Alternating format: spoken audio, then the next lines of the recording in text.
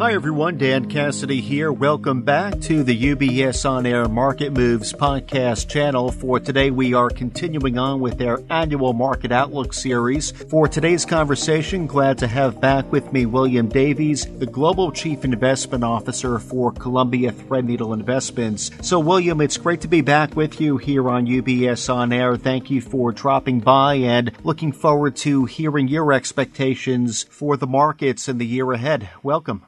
Dan, thank you very much indeed for the invite. Thank you. Absolutely. So there's a lot to catch up on. We'll get right into it. And I know heading into the year, William, there was a lot of anticipation over a continuation, so to speak, of challenging conditions for investors. And we think back to what a tumultuous, challenging year 2022 was. So I'm curious to hear about your thinking there. What factors or themes might drive markets throughout the course of 2023? What's on your radar? Well, thanks very much indeed, Dan. I mean, you're so right that 22 was an absolutely tumultuous year. I wouldn't wish 2022 on anyone as we move forward. But actually, given the really challenging conditions, the challenging performance we've had in 2022, I think that has ramifications for 2023. Now, why do I say that? We look at, say, a U.S. equity market, which is down 20% or so over the year. We look at, say, the 10-year yield in the U.S., which has gone up from, 1.5% or so to 3.5%, and it was, it went there via over 4% during the year. And we had Fed funds rates going from 0 to 4.5% or so. So it has been one heck of a year, 2022. And one of the things which we have to bear in mind as we go into 2023 is I hear a lot of negativity around. I hear a lot of bearishness. People starting to maybe see green shoots, but saying, well, hang on. We've had this really difficult year when we've seen inflation rise out of hand. We've seen interest rates rise beyond what anyone expected a year ago. We're looking at a potential recession this year and certainly a slowdown in economic activity as we go through 23. So we're likely to see some sort of a hit to profitability of companies, to earnings as we go forward.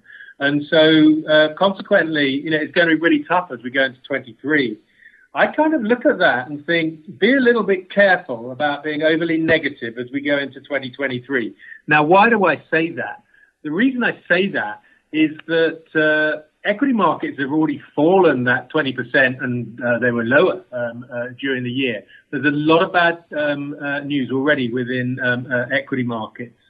Let's look at those credit markets. We have a yield on the 10-year, say, of 3.5%, a little bit above. And we've been higher than that. There's an awful lot of bad news already factored in with regards to inflation. And yes, we do expect Fed funds rates to rise a further 25 basis points next month and probably rise a little bit further beyond that. But that is already in equity, that is already in markets, that is already factored in. And we're going to hit a position where, as we approach the end of the first quarter, or whatever, where interest rate expectations are going to be flat as we move forward. We don't expect that interest rates are going to come straight back down. However, we do believe that interest rates being stable is so much better than last year, where we saw 475 basis point rises in a row during the year. I guess where we come from is stability is so much better than what we saw last year. And so consequently, the negative aspects amongst expectations now with regards to equities is around the earnings. One thing which occurred in 22 was actually earnings held up a lot better than many feared. Many feared that margins would be hit, but actually margins held up better than expected. I think this earnings season is going to be really interesting as we go through Q1. If we don't see that hit to earnings or the negative profitability starting to come through, I think people will start saying, do you know what? We're seeing stability in interest rates. Actually, the worst is not occurring in profits. And if we're expecting to see a mild recession or slowdown, then actually some people are saying it's going to be a weak first half and then maybe we'll see recovery later in the year in equity markets. I'll be careful of being too cute about that. And I would say if people are expecting a fall now and a rise later, don't overly rely on that fall right now because it may not occur. So I'd expect to see a bit more stability earlier in the year and maybe actually markets rising as we start this year. So I'm a little bit different to some. I'm less negative, and we at Columbia Threadneedle will be less negative about the year, recognizing the risks. But actually, there are opportunities as well as we go into this year, Dan. Okay, so sensing a little optimism, especially as we make our way further into 2023. Just singling out monetary policy, I know, William, you shared with us a few moments ago your near-term expectations. Though as we make our way further into the year, how do you see monetary policy playing out? Might a pause in rate hikes be on the table depending on how conditions materialize? And how might the Fed's course influence that of other global central banks? Yeah, well, Dan, those are really good questions. But I think it's really important at the moment, and I wouldn't normally say this, but I think it's really important at the moment not to listen too carefully to the Fed. Now, why on earth would I say that? They're giving their dot plots, they're giving expectations of what may occur. Put yourself in the shoes of a Fed governor.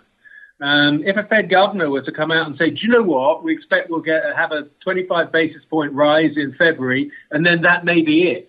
What is going to happen to the yield curve? The yield curve is going to shift downwards as suddenly everyone starts to expect that rates are peaking out sooner rather than later.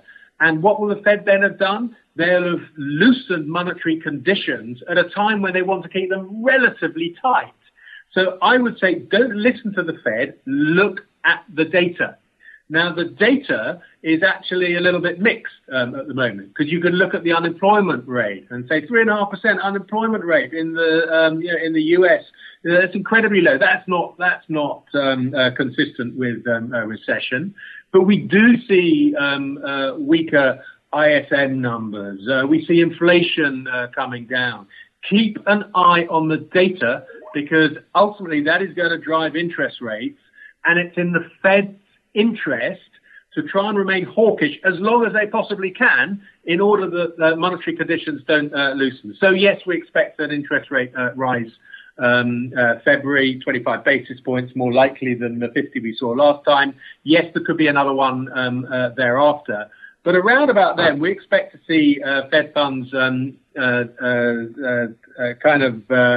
pausing or maintaining that level, I should say, rather, for a sustained period of time until we see whether or not the fall in inflation, which we expect to come down over the next few months and certainly out to March, both at the headline level and at the core level. We expect that given the declines in inflation, the hope is that the follow-through into wages doesn't occur as much in 23 and 24 as it has done in the recent past. And we then start to get lower inflation and potentially the expectation that rates will fall. But I do not expect rates to fall anytime soon. It's quite possible that we don't see rates fall from those higher levels at all this year. But stability should be enough to help markets. If we look around the world, we see a similar things going on within Europe. At the ECB, we expect to see further rate increases short term, but then topping out as we go through the year. Who knows what will happen in Japan as they change their monetary policy, and we see the 10-year yield up at 0.5%, having been capped effectively at 10 basis points for a long period of time. But 0.5% 10-year yield, it's hardly extraordinary, or as well, maybe extraordinary, but it's certainly not high relative to other rates around the world. And so we'd see, I guess, a common or more common policy of rates starting to plateau as we go through this year around the world. The one area where it's a little bit different, I guess, is China. China is reversing their zero COVID policy. We start to see, I guess, an opening up of the economy. That leads to all sorts of health pressures medium term, but we expect the COVID incidents probably to peak over the next month, 2 months or so. But do we get data we can rely on there? That's very difficult to be confident about. So in terms of monetary policy, Dan, yes, short-term rates or central bank rates plateauing as we go into Q2 this year and thereafter, and that hopefully will be enough to give us more stability within markets and less volatility than we saw in 22. And you may say, well, less volatility than 22, that's hardly a very high hurdle, but often we enter years and say there's so much uncertainty, we expect to see volatility. Well, we would expect to see less volatility in 23 than we've seen in 22. We've hit on some policy, macroeconomic risks within the realm of geopolitics. Anything in the way of risk, William, that stands out to you that you'll be monitoring throughout the year?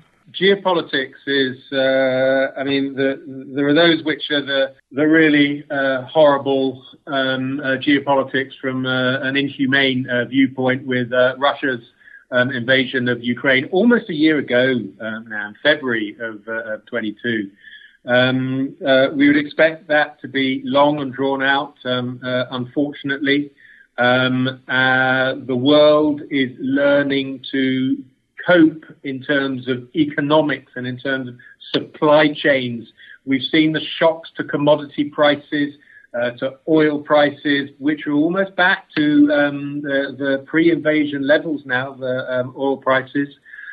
We've seen food prices rise, and yes, that continues to be have an inflationary impact around the world. Given the supply coming out of Russia and indeed Ukraine, or not coming out of there, maybe more apposite at the moment. So those geopolitical tensions are likely to continue.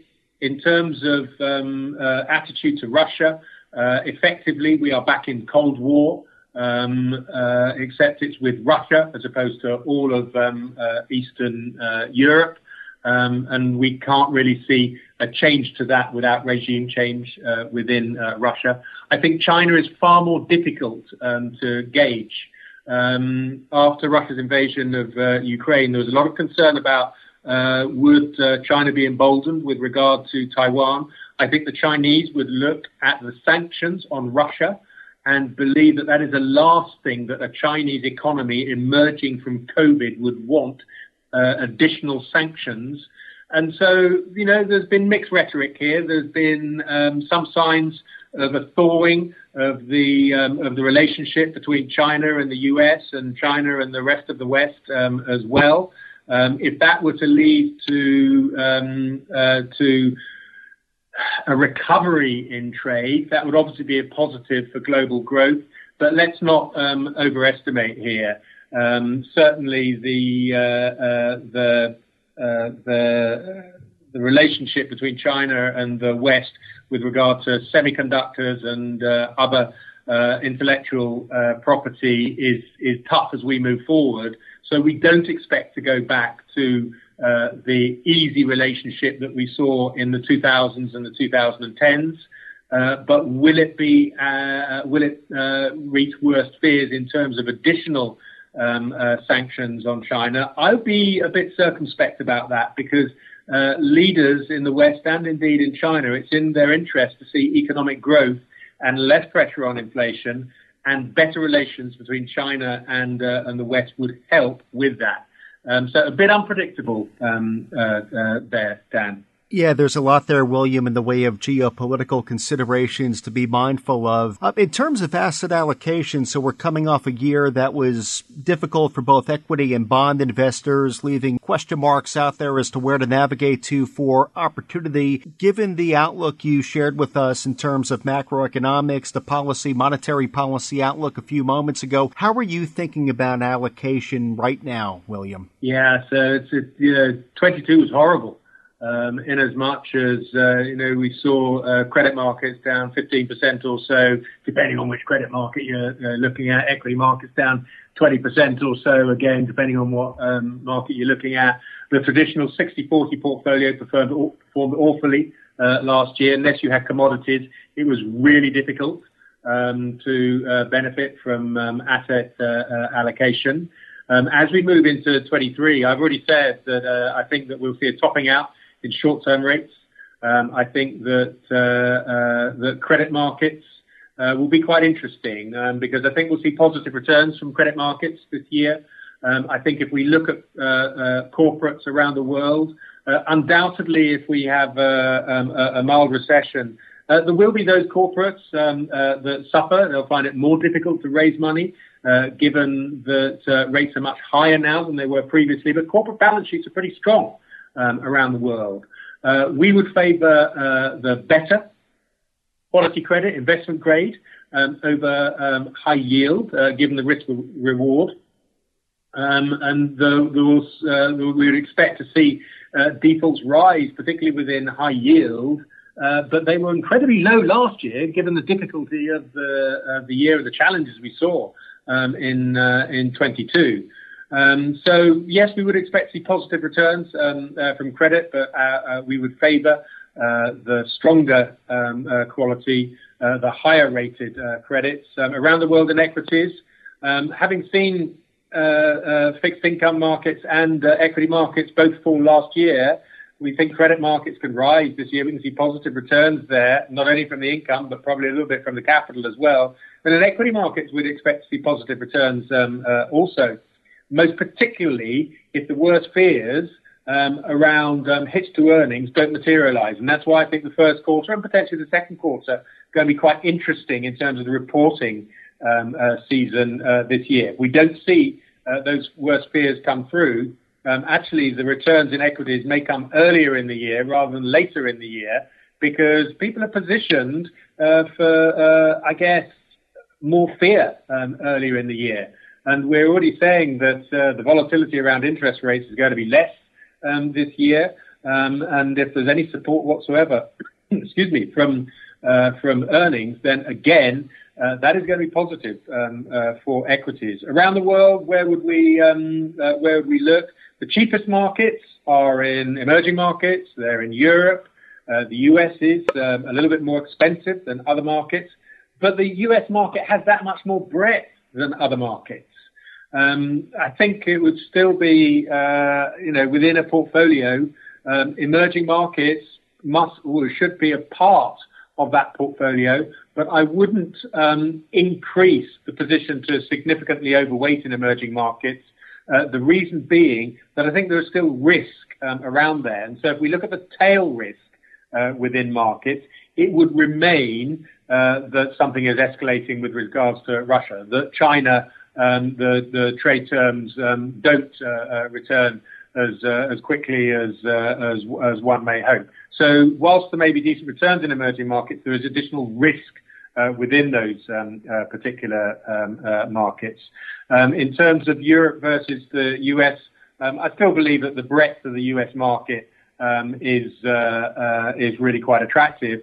But within Europe, the markets are pretty cheap, and we have been, or markets have been discounting recession, which could be quite deep, given the high energy prices and gas prices in Europe. But with the winter progressing as mildly as it is, the worst fears about recession around Europe are not nearly as severe or as bad as they were a couple of months ago. So, yeah, really quite constructive. But I don't think it's going to be one of those years where value outperforms growth enormously. Europe outperforms the US enormously. And so I think maybe there's a little bit less importance around that asset allocation. It's just being involved within those markets. But within credit, we would emphasize the higher quality rather than the lower quality. Well, from the sounds of it, there's a lot out there in the way of opportunity to consider and hopefully brighter days ahead for portfolios. William, as always, you're very generous with your time and your insights. Before we wrap up, any final thoughts or takeaways you would like to leave us with today? No, I mean, I guess, Dan, the old saying that, when there is so much fear around, maybe it's time to be, greedy and to invest. And when people are being very greedy, it's time to be fearful. And certainly there's a lot of fear around at the moment. So I think it's wise to be investing in capital markets at the moment. That doesn't mean one has to take the highest risk within the markets, just to be involved in those capital markets. That's the way we would look at things at the moment. But given the year that we've had, and as we enter 2023, I'd just like to take this opportunity to wish you all a very, very happy new year, and may 2023 be that much better than 2022. I know that's a low hurdle, but that's what we'll be aiming for this year, an improving environment. Best wishes to you all. Well, likewise, William, that's a good note to end on, and thank you very much for joining us here on our 2023 Market Outlook series, for your guidance and for sharing with us your expectations, and the conversation can continue. Looking forward to keeping in touch and checking back in as the year progresses to see how everything shakes out. But thank you again, William. Great catching up with you today. Dan, thank you very much indeed, and from all at Columbia Threadneedle, best wishes to all at UBS. Thank you very much. UBS Financial Services, Inc., or its affiliates and its employees are not affiliated with any third-party speakers mentioned. As a firm providing wealth management services to clients, UBS Financial Services, Inc. offers investment advisory services in its capacity as an SEC-registered investment advisor and brokerage services in its capacity as an SEC-registered broker-dealer. Investment advisory services and brokerage services are separate and distinct, differ in material ways, and are governed by different laws and separate arrangements. It is important that you understand the ways in which we conduct business and that you carefully read the agreement and disclosures that we provide to you about the products or services we offer. For more information, please review Client Relationship Summary provided at ubs.com/relationship summary or ask your UBS financial advisor for a copy.